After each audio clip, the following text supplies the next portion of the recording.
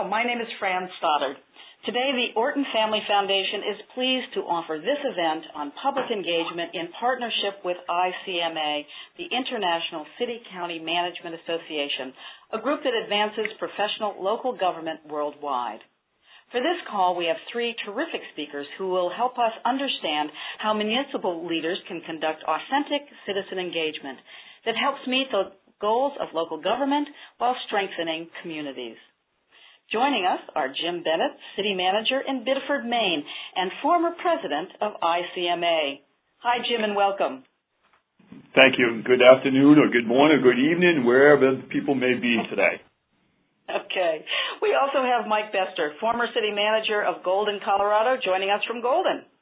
Hi, Mike. Hello, Fran. And glad to be here. It's great to have you here. And we have Kirsten Sackett, the Community Development Director in Ellensburg, Washington. Welcome, Kirsten. Thank you, Fran. It's a pleasure to be here. Kirsten is just getting over a cold, so she has a beautiful voice happening today, but it's a little softer than I've heard it in the past. So thank you all for being with us today. Before we get to our program, I'm just going to cover a few quick logistics. Each guest will offer brief 5 to 7 minute presentations, and then we'll have an interactive time for questions from today's participants. We have over 500 registrants for the call today, so we have muted all of our listeners to get as clean an audio signal as possible.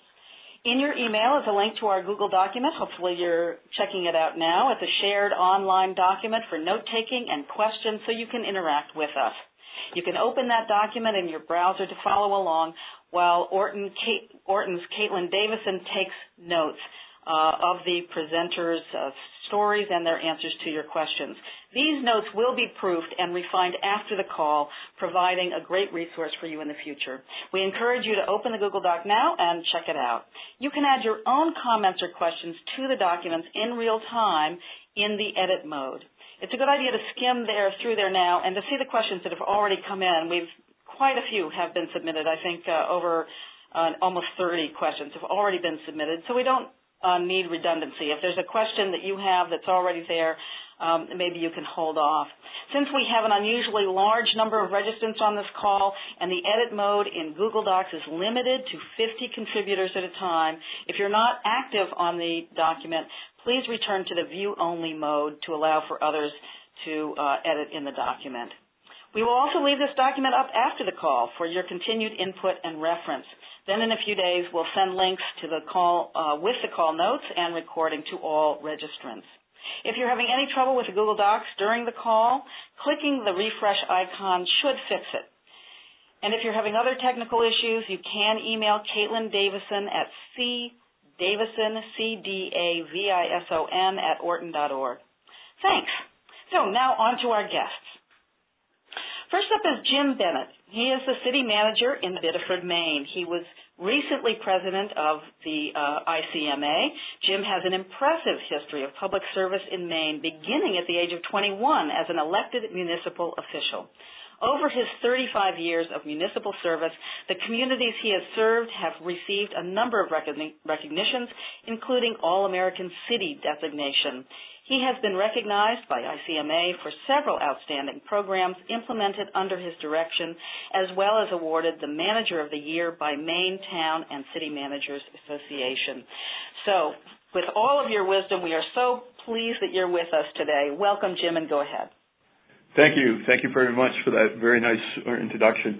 So very early in my career, I figured out as I went to work for various communities, and I've made my sort of mark working for communities generally that have had image issues where people were a little embarrassed by what was going on in their community. So since 1990, with one exception, I've worked for 4 major communities in Maine, and I would say that people would generally say they were some of the toughest communities.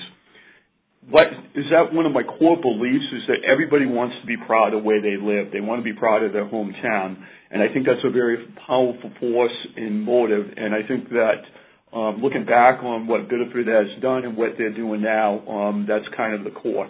Real quick, our community is about 22,000. We're a positively growing community. We're the 6th largest community in the state. We are on the coastline of Maine, but you should not confuse that with the fact that it very much is an old industrial community, predominantly a textile community.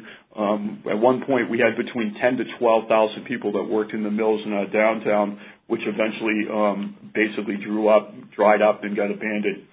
So what happened was the community went through a process over a 2-year period to develop a master plan for the downtown. And they used 3 partners, the city, Heart of Biddeford, which is a Main Street Maine organization, and the Orton Family Foundation. And what they did is called the program HeartWorks.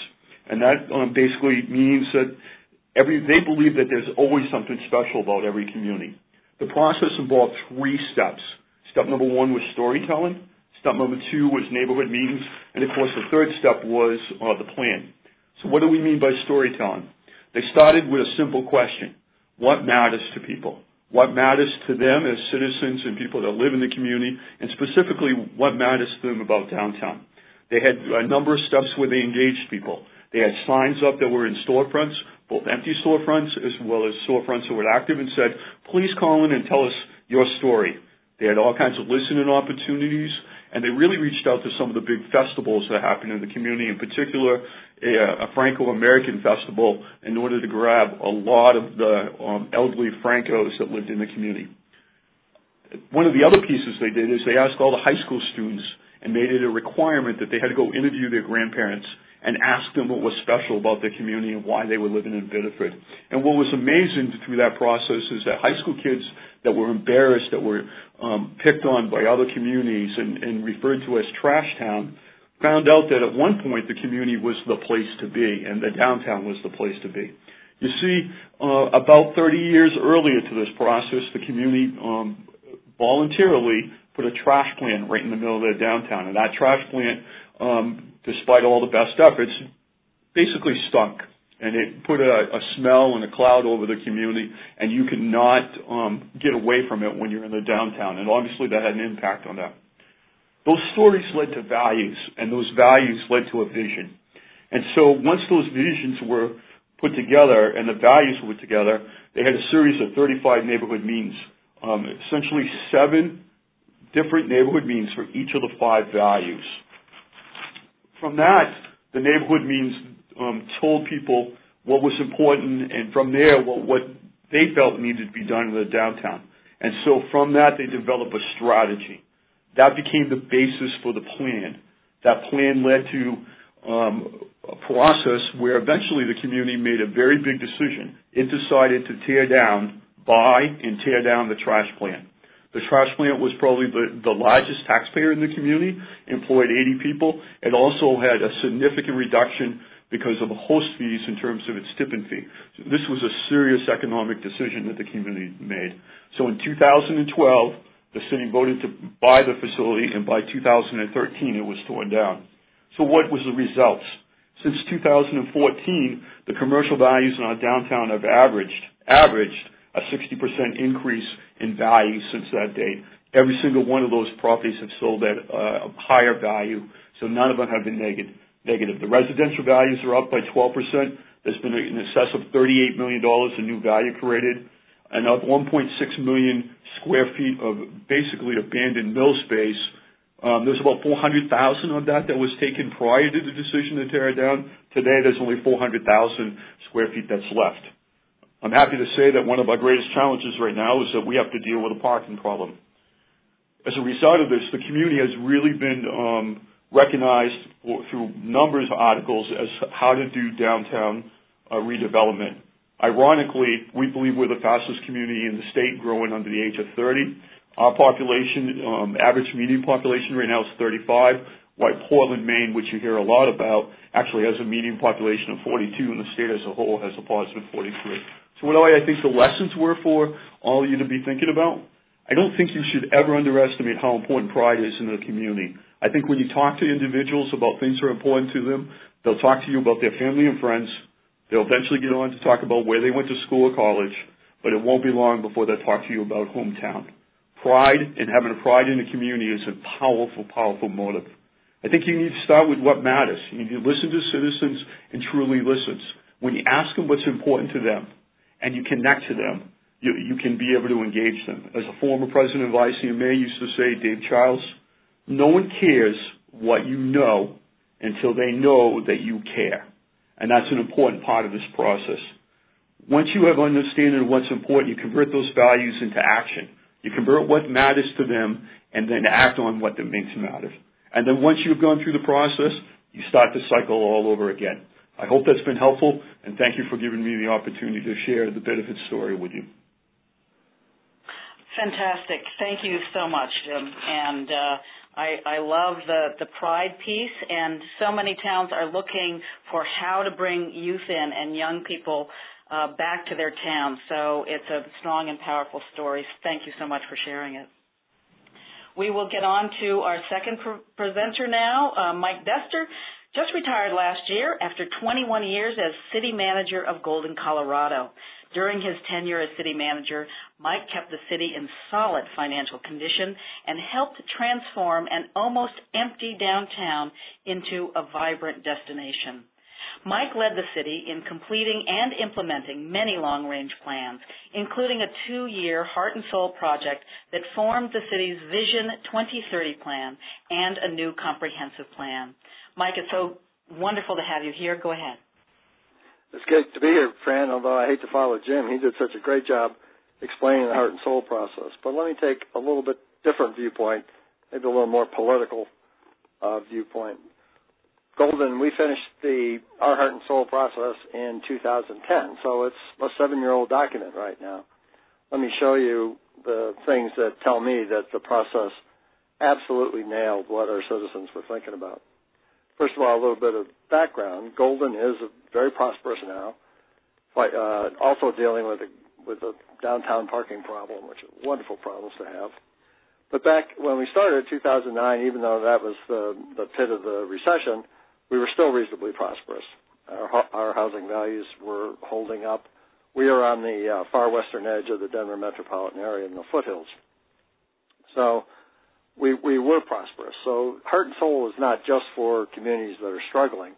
It really helped us as a community. We had been working for many years, outreach, trying to find out what citizens want, doing surveys, doing everything we could possibly do. But Heart and Soul took us so far above everything that we had ever tried before. So now, 7-8 years after we did that process, it still works. So let me tell you, the process, and it was a lot of work. We had a lot of community involvement on our core committee. We had a lot of staff. Our planning staff was the primary driver of this, and they essentially gave up their whole summer of 2009 by having community meetings in the neighborhoods every other Saturday for the entire summer. And they did it and had a ball because they got to get very creative. They got to get out of the strict legal requirements the planners, have to function in. And they got to use their imagination. They came up with a great process. They got to see it through to completion. So after we completed our process in 2010, City Council reviewed it and adopted it as called it Vision 2030. This is where we're going the next 20 years.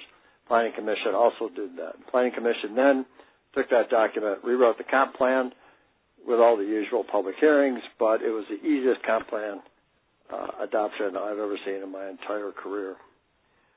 The process identified 10 priorities for the city. The top 3 were an accessible and walkable community, active outdoors in the environment, safe, clean, and quiet neighborhoods. So in 2015, we had a mayor and a city council member who were up for re-election. This election was extremely contentious, one of the most contentious we'd had in a very long time. Because what had happened is, to meet the citizen priorities, council had accelerated our traffic calming plans. We'd narrowed streets, we widened sidewalks, and we had been doing that for a lot of years, but we did this for one neighborhood of homes of about $400,000 value. Well, higher up the hill were homes of $900,000, and those people drove through this $400,000 neighborhood excessive rates of speed. They did not like it that we made them slow down. And they got very angry, and some of them got extremely nasty. But prosperous people used to get in their way. They ran very good, credible candidates against the mayor and city council, and the mayor and city councilor won re-election very handily. So that tells me that despite the public opposition from this small group, the heart and soul process, because it nailed the citizen feelings of safe neighborhoods, quiet neighborhoods, ability to walk, ability to ride their bikes, the council, the elected officials were doing truly what the majority of citizens wanted.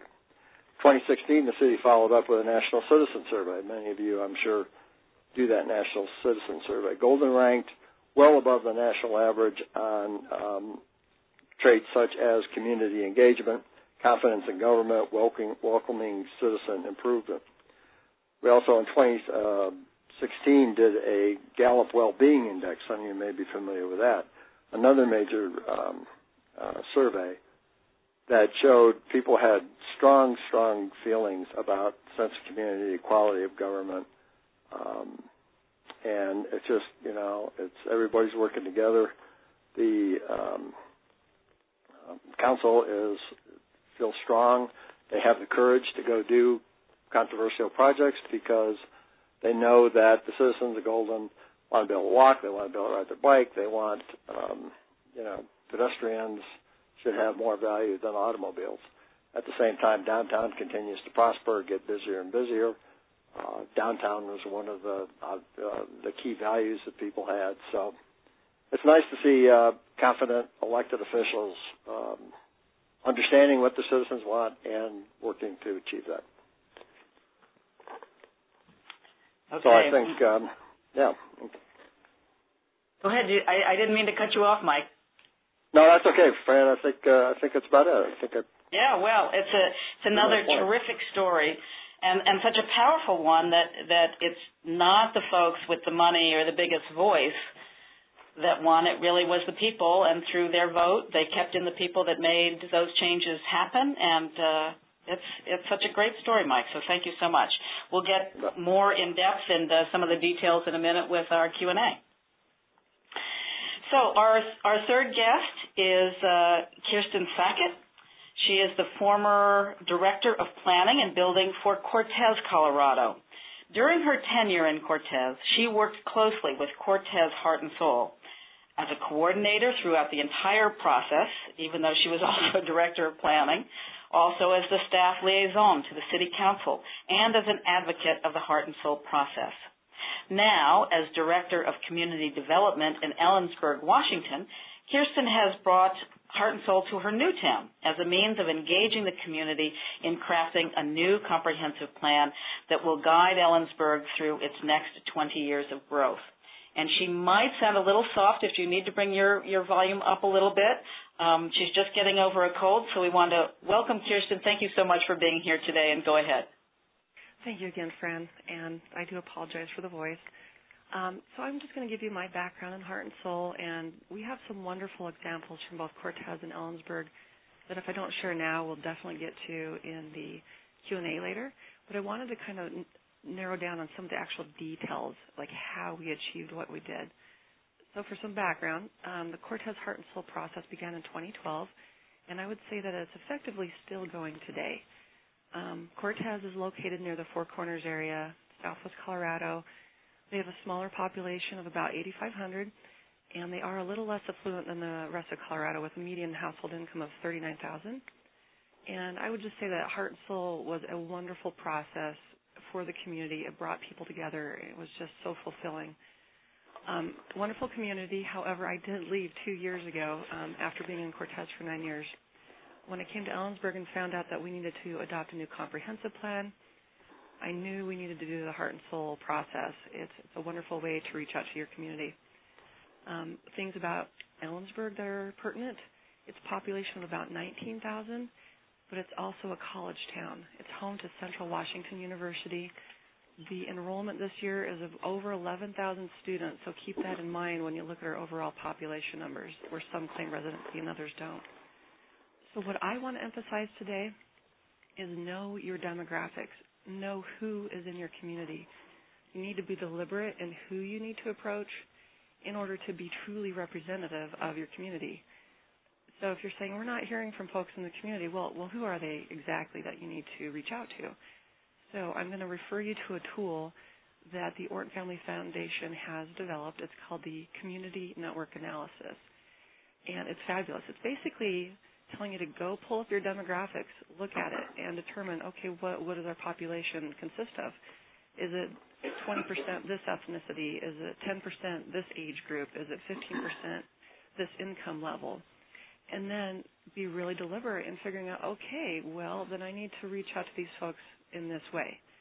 So, for example, in Ellensburg, more than 20% of our population is age 19 or younger. So we deliberately approached the students at the high school and the middle school. We worked through counselors. We worked through the student councils. And we talked to them about ways that we could reach out to the students. What's the best way to get your fellow students to tell us what they love about Ellensburg?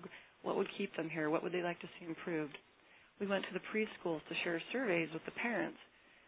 We even got in line with the social services, and they actually included our Heart and Soul survey with their monthly site visits when they went to meet with the parents that were receiving services. We attended soccer tournaments.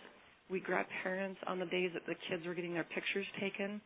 We were asked not to bother the parents during games, but it was a really easy and great way to just capture them on a Saturday morning when they were there with their kids. And, of course, they're very busy, but it was another tool for reaching out.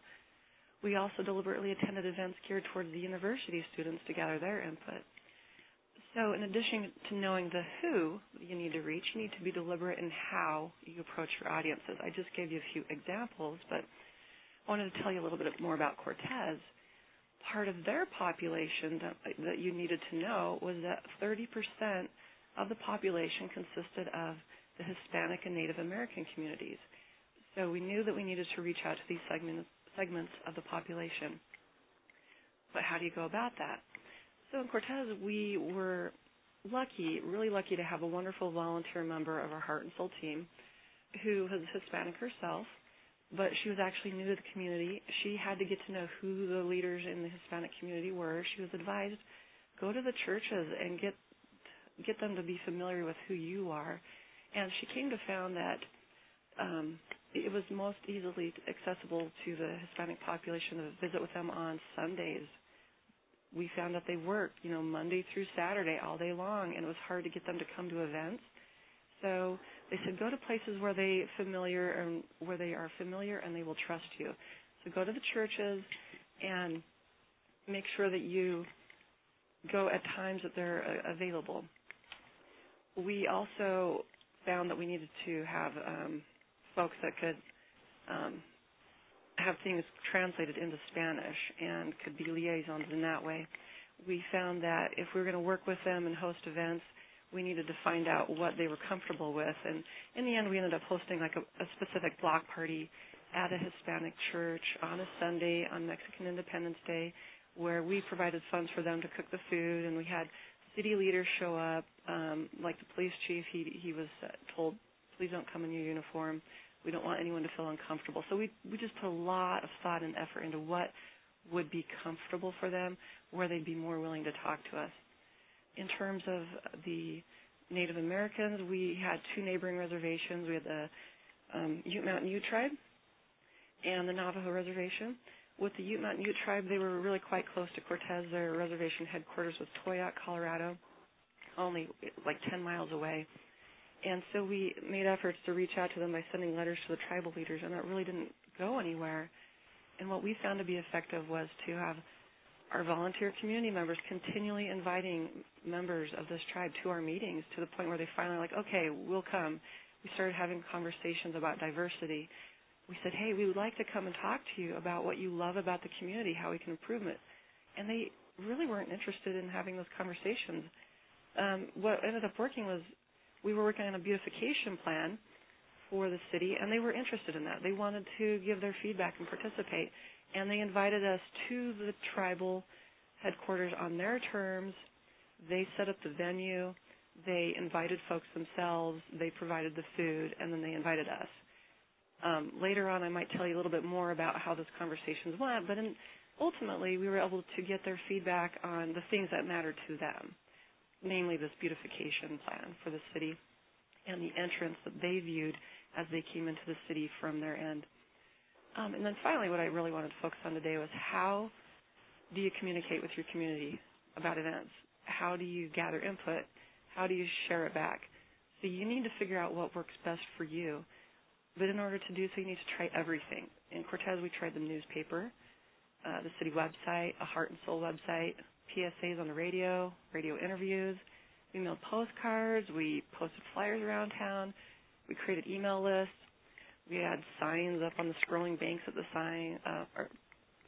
scrolling signs at the banks and hotels. And then at events, we would poll the folks who attended and say, how did you hear about the event? And then we would tweak things as we moved forward based on what we were hearing. So for Cortez, we found that the radio really wasn't effective, so we adjusted our budget to other areas that would be more effective ways to spend the money. We found there that personal emails and word of mouth were really the best way to work it. And when we would go around and hang up flyers and have personal conversations, that went a long way too. So spend a lot of time on your communication methods and who you're reaching out to. And then finally with that, make sure you share back with the community what you heard from them. Show them that you heard, that you're listening, and that you made some changes. And that's what I wanted to share with you at this point. Kirsten, thank you so much. I can imagine that everybody must be incredibly inspired by all three of you and what you give to this. What I loved about Kirsten's feedback with the soccer games, we also hear that football games are a terrific way to get out there and meet people in your community that maybe wouldn't step into City Hall unless they had to. And Cortez also really worked hard to get that invitation onto the Ute Reservation, and that was a very special and opened up other opportunities for communication. So anyway, you all have fantastic stories. We want to get on to your questions. We have lots of them. I'm going to save the first question that was on our list, which I'm going to give to Kirsten, but I'm going to let her just have a sip of water first and go down to, for Jim, there's one that came in specifically for you, Jim. What strategies did you use to manage stakeholders who resisted your plans to revitalize the city center, and why were they effective? I'd love to say something really bright, like it's the slogan from Survivor or something, you outwit, outlast, and outplay. But my sense is that in all the places I've been that we have made transformations within the community, what happens is that if you give a community the ability to become very positive and proudful of their community when they haven't had that before, they will follow you pretty much anywhere as long as it makes sense and you're doing good things. I mean, it's sort of like getting your first really good report card as a young child. It is such an overwhelming joy. And there is there are these things talking about how do you make your citizens love your community, fall in love with your community. And so what happens is that the negative people are trying to swim against this emotion where people are saying, no, we are doing what we want with our community because we care and we love. And eventually they just figure out that they can't turn that tide.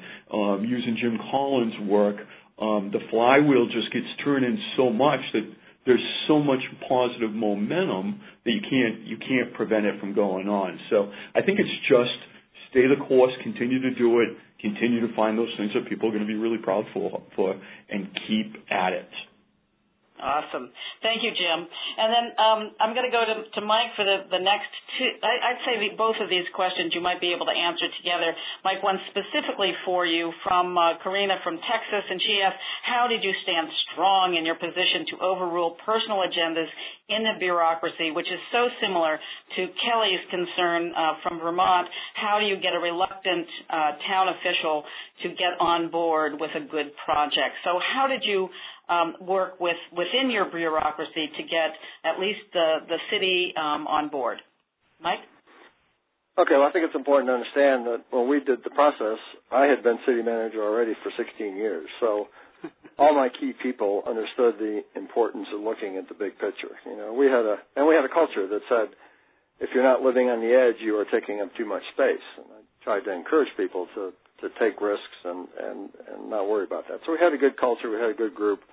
Plus, we also lucked out and had a new young mayor who had just been elected. He beat the old incumbent mayor. We had a couple new young city council members. So the stars were totally aligned when we had the opportunity to do the heart and soul process. But when you do meet resistance, you know, I think it's key whether you're talking about staff people or whether you're talking about elected officials that you play chess and not checkers, right? The difference between chess and checkers, every piece moves the same. Chess, every piece is totally unique. And that's the way it is with people, whether you're working for them or they work for you. You have to find out what makes sense to them, what's their strong buttons. With elected officials, you know, what did they say in the last campaign? Did they have a vision that they wanted to talk about? Well, might be a good way for them to get support for their vision. Were they campaigning because city's out of touch with the constituents? This is a good way for them to deliver on that promise. And in staff, we made it so important for every department to be involved. Let me give you an example. The third highest priority identified in our process was safe, clean, and quiet neighborhoods. Safe, clean, and quiet neighborhoods. Well, you can interpret that a lot of different ways. The police chief wants to interpret that we need more cops. The electric department might say, well, we need more street lights. The public works department may say we need to narrow the streets or we need to buy another street sweeper. So you can take a simple sentence like that, and every department then can argue, you know, that obviously we need more money because this is what it said. But to really understand what happened, you had to be involved in the process all the way along. You had to know how things were interpreted and what the exact input was. And so the departments that choose not to participate enthusiastically are going to be at a disadvantage in budget discussions. So then, of course, once the process starts, just like Jim said, it does build on itself. And then when you see that this is going to translate into year after year after year and how you spend your money, you can get staff involved pretty quickly, I think. It begins to prove itself. Thank you, Mike. Kirsten, back to you and up to the top on buy-in. David from New Jersey wonders, as a planning agency dealing with long-range issues where solutions won't be implemented for many years, how do we address the concerns of a public primarily interested in what can be done now? Any quick tips? Yeah, Anna, as you begin engaging with your community, try to identify action items that you can take right away, your low-hanging fruit, if you will. It might be something minor like beautifying downtown with some planter boxes, but it should be something highly visible so the community can see, and this helps them feel as though their voices were heard. And when you do something, advertise that you did it, maybe even brag about it. In the meantime, continue having those conversations about the long-range stuff. You know that in Cortez, we had a lot of naysayers saying, oh, is this going to be another long-range plan that just sits on the shelf? And we had a really unique opportunity when, in the midst of doing our heart and soul process, CDOT, the Colorado Department of Transportation, started a project where they're going to rip out our Highway 491, and revise it. And one of the things we're hearing from the community was our entrances into town are ugly, and the medians don't look pretty, and we don't have any nice gateways. And so it was something that folks were really concerned about. And so it actually took a while, but we right away started conversations with CDOT and with City Council. We got funds allocated to go towards the state project to revise the plans that they had drafted without our community input and change them up for the better. And there's plans still being implemented today. And so it's pretty exciting when the community can see something happen in front of them. Terrific. Thank you. I'm going to get to communications. We're going to come back to Kirsten about engagement because she's got some great tips there that I'm sure others might add to. But I know that Christine from Texas is interested in communicating the benefits of engagement to citizens. And then a little later on, Mary from Oregon is interested in the latest trends in engagement. What's the latest technology? And also Jennifer from Colorado, how did you advertise for these events? So, Mike, do you want to take the first stab at how do you communicate out to the larger public about what's going on and how to get them engaged in your engagement efforts? Well, first of all, if you have a really good core group of people managing the process, from not just from the city, obviously all the volunteers and the people that you can get involved who brainstorm and come up with a lot of great ideas. So we did all the usual things, right? Our monthly newsletter, and we had a banner hung across downtown. We did direct mailings. The core gathering process were we called block parties during the summer in 2009. Every other weekend we had one in a different neighborhood. And we would send targeted mailings to people, come join us. But the thing that really made the difference is when staff showed up in the morning and started putting together the site. So we had canopies, and we had a bicycle mechanic show up. We had veterinarians there who would look at dogs. We started cooking hot dogs, and then we would blow up a jumping castle right in the street. Well, once that jumping castle went up, word spread very quickly from kid to kid who started bringing their parents down. And then we had people talking to them and say, would you share your story of Golden? What do you like best about Golden? Can we videotape your discussion of what you like? And, just when the circus event would roll into the neighborhood and we had something attracting the kids, we brought everybody else. There's been a lot of other good ideas in various Heart and Soul projects. One of my favorites was one community that had a brew pub that was very supportive of this. They developed a new beer called Love It or Leave It IPA. They advertised an event to get people to come to this tapping, and they had blank bar coasters around with Sharpies at all the tables, asking people to write down what the community meant to them. And so, it was, I'm sorry I missed it. It sounded like a good party. But don't underestimate the ability of your people to come up with really wild and crazy ideas that really work. Great. Thank you.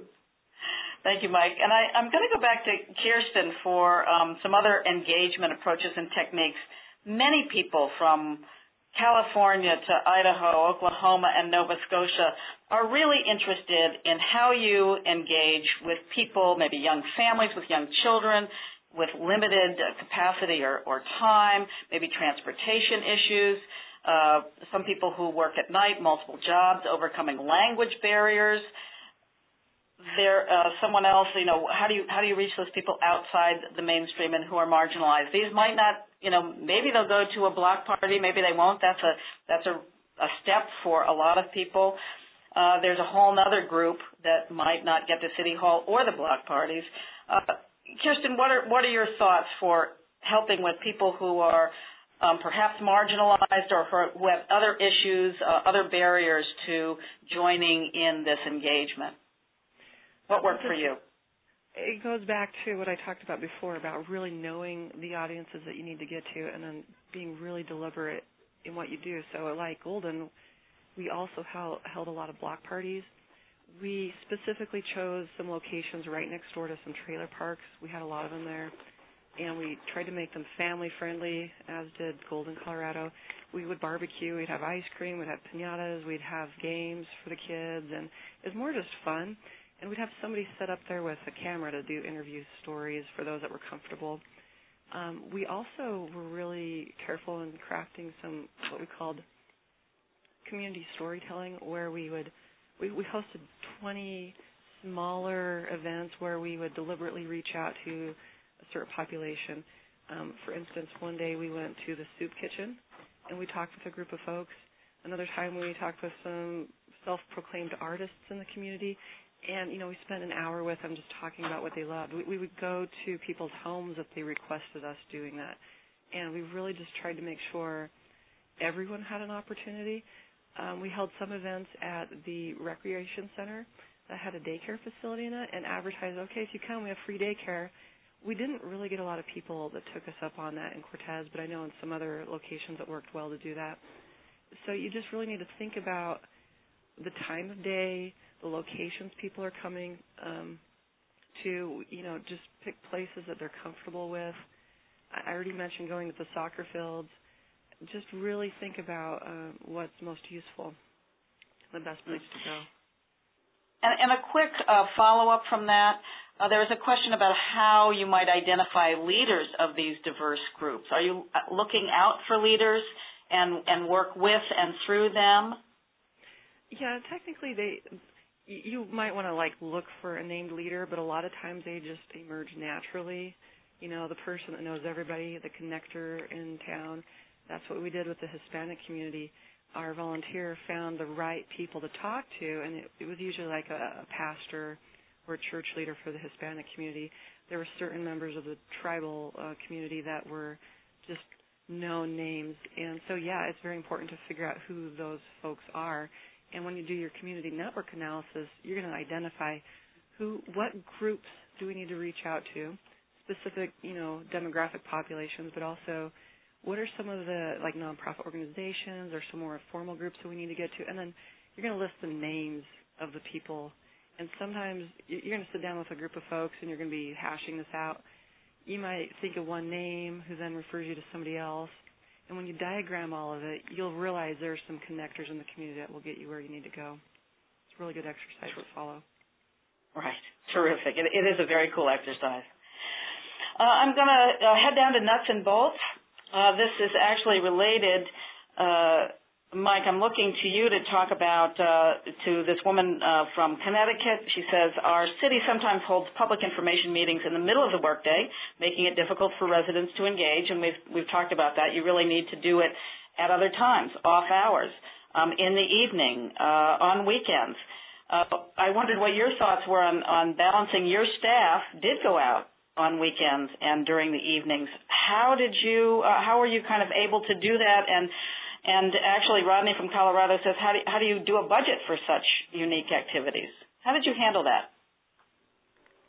Well, the budget we pretty much made up as we went along, because we really didn't have any idea. But the total amount, renting Jumping Castle, buying hot dogs, is pretty insignificant compared to the whole total budget. We really didn't worry too much about the cost of it. We got veterinarians to volunteer to come to a specific block party. We got bicycle mechanics to volunteer to come. So the cost was primarily just staff time, and so we would obviously give comp time or overtime to people that earned that. Yeah, it's hard, if you've got a board like county commissioners often do that, meet during the day, and it's hard sometimes to get them to meet at night.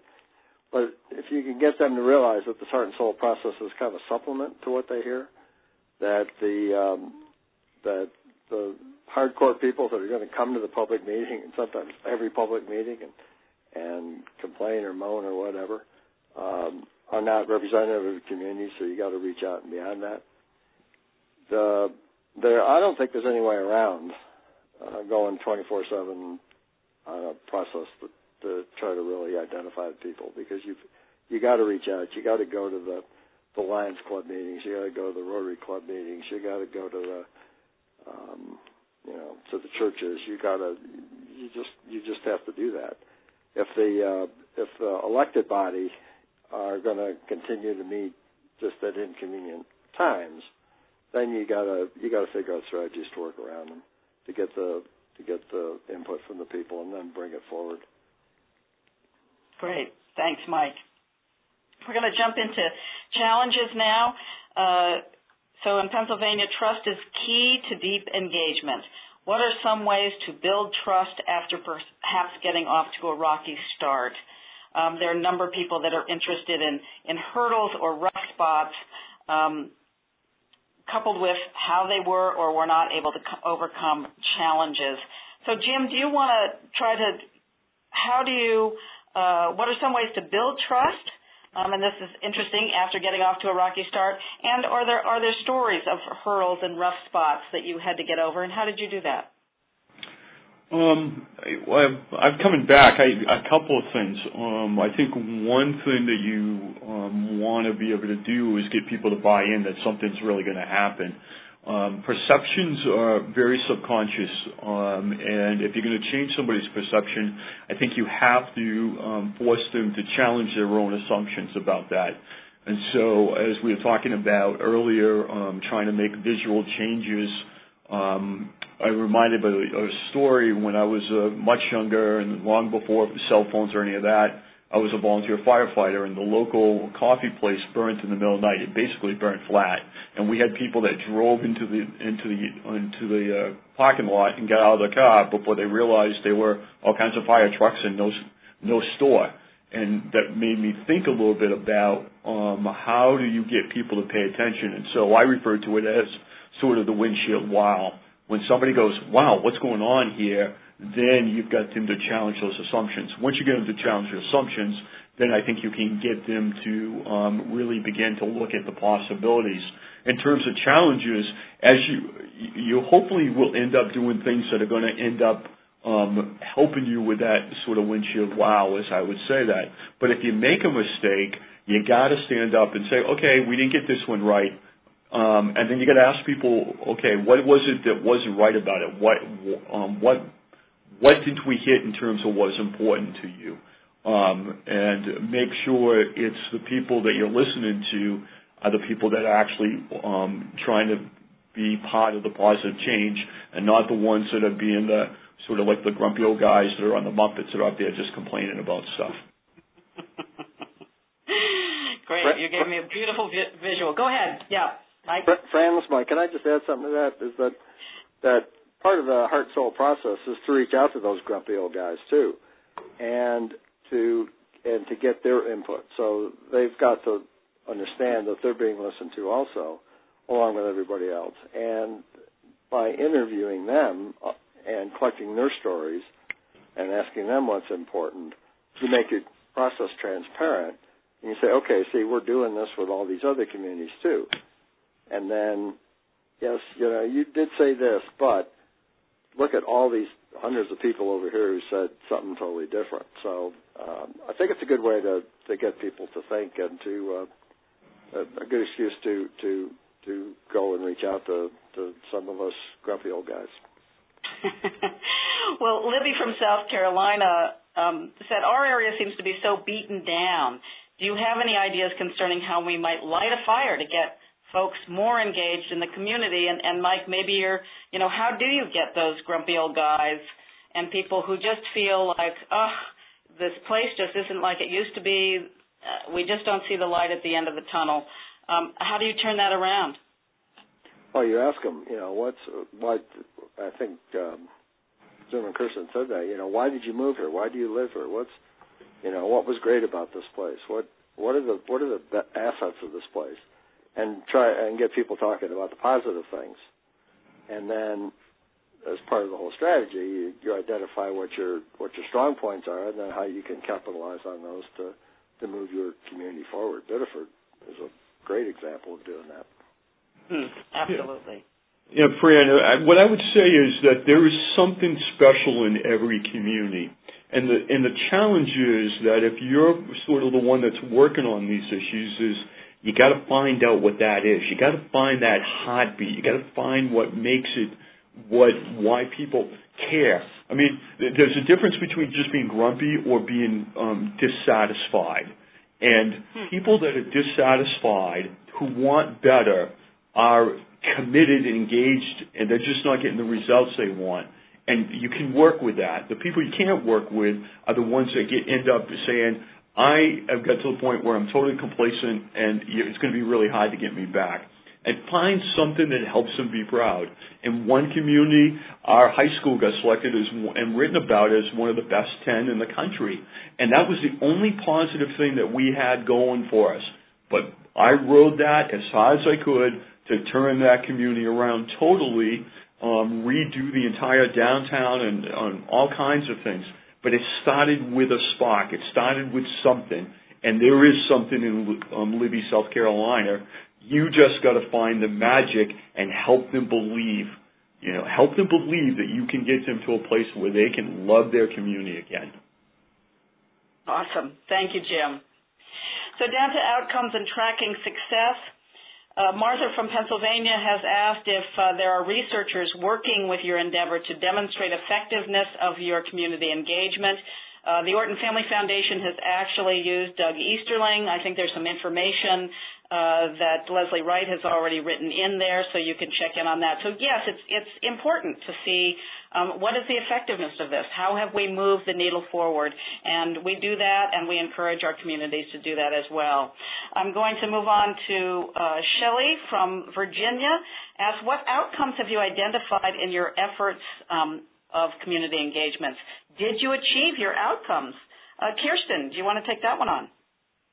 Yeah, I'd be more than happy to. I do believe I had to look for my... I think you said you had 5 outcomes and you reached every single one of them. So in Cortez, we actually identified what our goals for the project were before we even started, and we set 5 goals. And by the end of it, I can say that we clearly met all of them, and they're continuing to work on them.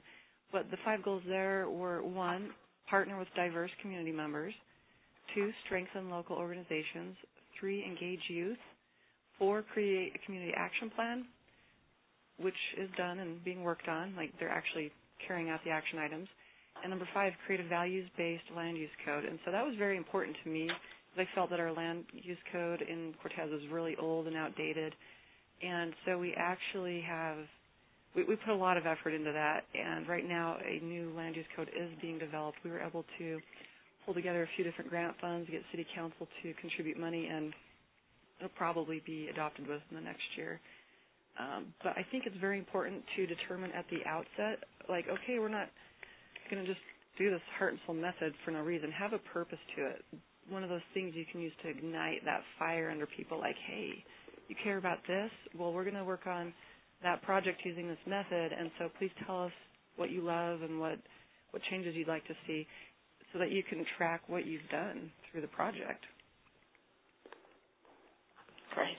Thank you, Kirsten. So we're getting almost near the hour, but we have a time for another question or two and then a concluding statement from everybody. I'd like to turn to Mike for sustaining engagement. Stephanie from West Virginia, Barbara from Tennessee, and Linda from Washington State really are asking very similar questions about how you keep this going. So how do you sustain community engagement from the local communities you work with? How does it last past the length of your program? What recommendations do you have to achieve sustainable engagement? How do you keep this going? Mike, what are your, so since you're 7 years or so down the road, what is your recommendation, and are things still going on? Well, the City Council of Golden and the Planning Commission took the results from the Heart and Soul process and rewrote the comprehensive plan and then developed a whole series of questions for developers to address when they submitted land use proposals. Those can be found on the City of Golden's website, and ask very specific questions. You know, how is your project going to improve the walkability of the community? What are your how are you going to improve the bikeability? How are you going to meet our sustainability goals?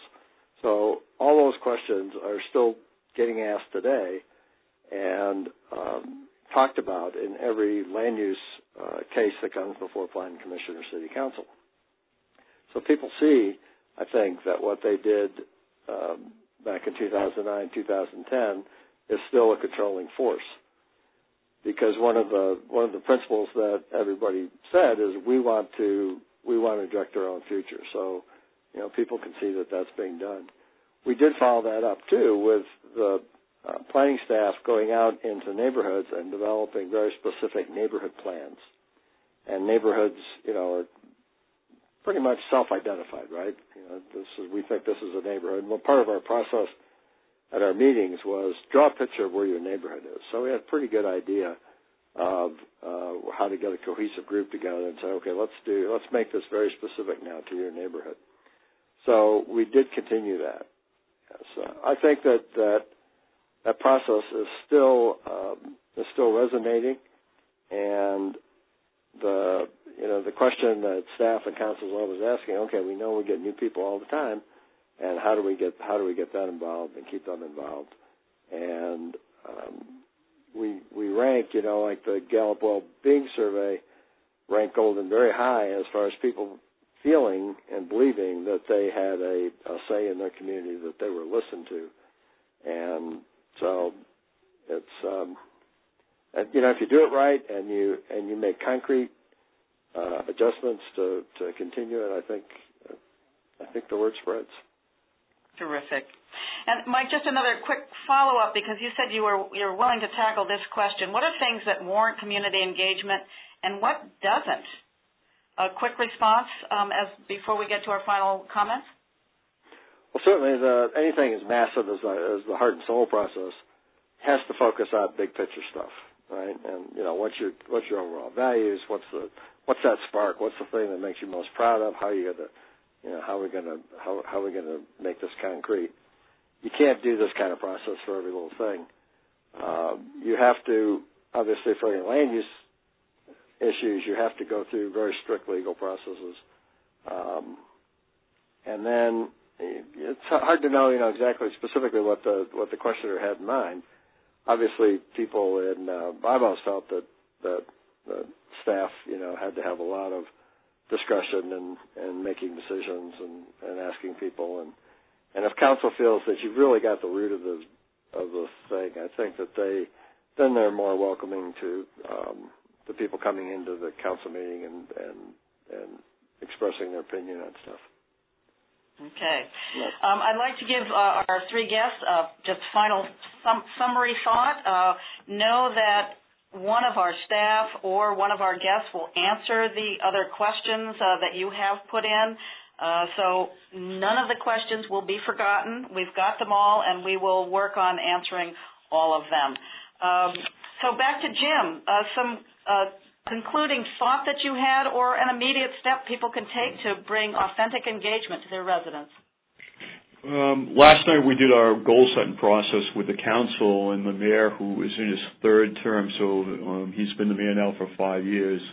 And he said to the council members, as we were talking about how we were going to make decisions versus what decisions we're going to make, he made the comment that not a day goes by now that he doesn't hear from both strangers and friends about how wonderful it is to be in Bedford and what a great things that are going on. We've had some challenges, and if you go Google the community, you'll see that it's been tormented by accusation of underage sexual activity with police officers and a number of things. But yet we have not let that end up sort of interfere with our ability to continue on. The council's looking at potentially doing a $4 to $5 million river walk along the falls in the community. We're working hard on trying to find ways to be able to deal with the parking problem, and we may end up with our first parking garage, which is, for those who have ever done parking garages, those are not easy. As you think about this cycle of engagement, I think the people that have talked about have your citizens fall in love with your community. Falling in love is part of it. Keeping them in love with your community, it means that you're going to have the daily conversations. And conversations mean you have to listen as well as tell. So don't be afraid to do some interesting and crazy things. One of the things I've done in my lifetime is we had an opportunity for people to meet with the council, a formal council meeting, and we did it, as we would say here in Maine, we did it over a beer in a bar. And so whatever it takes, do it. Thank you. Terrific. Thank you so much, Jim. You've been great. Kirsten. I just want to say, don't be afraid to jump into the heart and soul process. Identify what you want your outcome to be, but just roll with it and engage community members. Help them feel like their voice matters. Engage your elected officials, of course, early and often, and make sure that they know what's going on so that as they're making decisions, they reflect what the community is asking for and needs.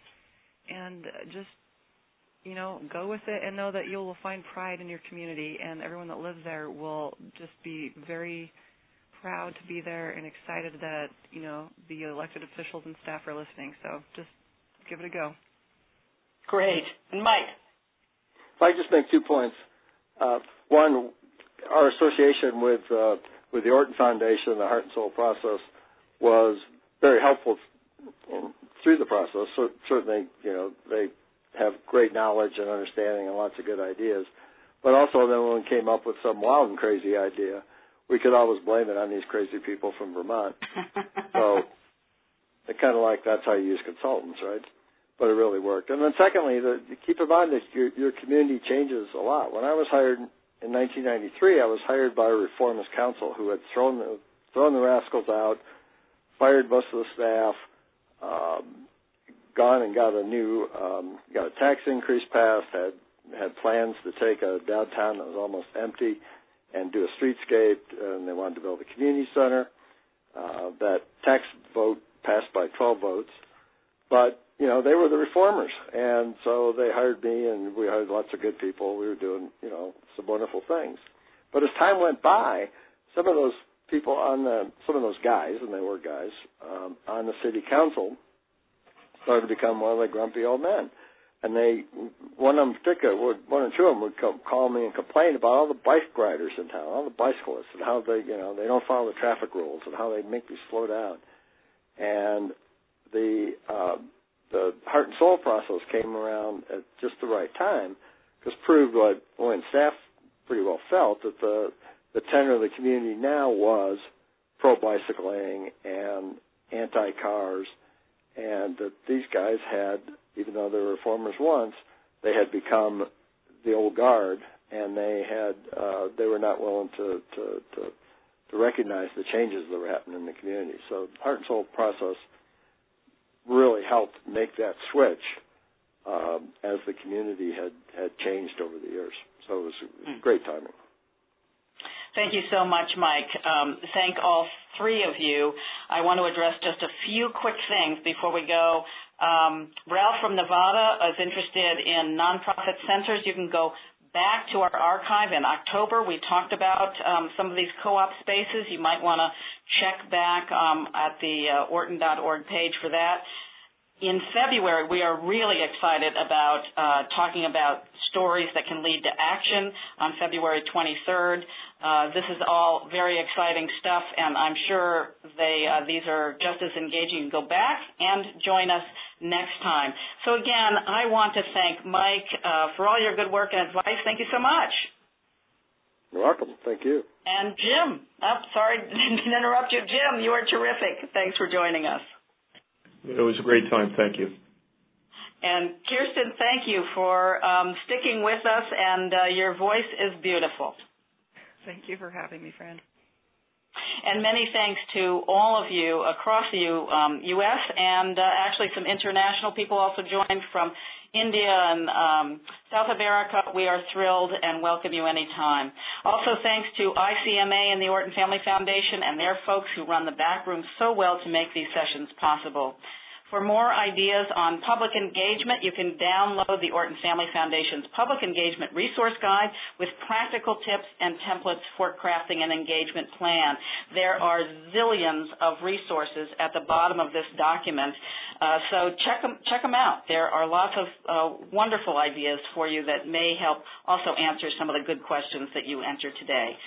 We also hope you take a moment to fill out a brief survey to help us continue improve our call series. So look for links on our resource guide, survey, and February event. Registration is possible now. It's at the top of the Google Doc under Announcements. A recording of this call will be sent to all of you participants and posted on our website at www.orton.org. You can also still add onto our Google Doc. We thank you all for your wisdom and your enthusiasm for your communities. Best to all of you, and bye-bye. Hope to see you next time.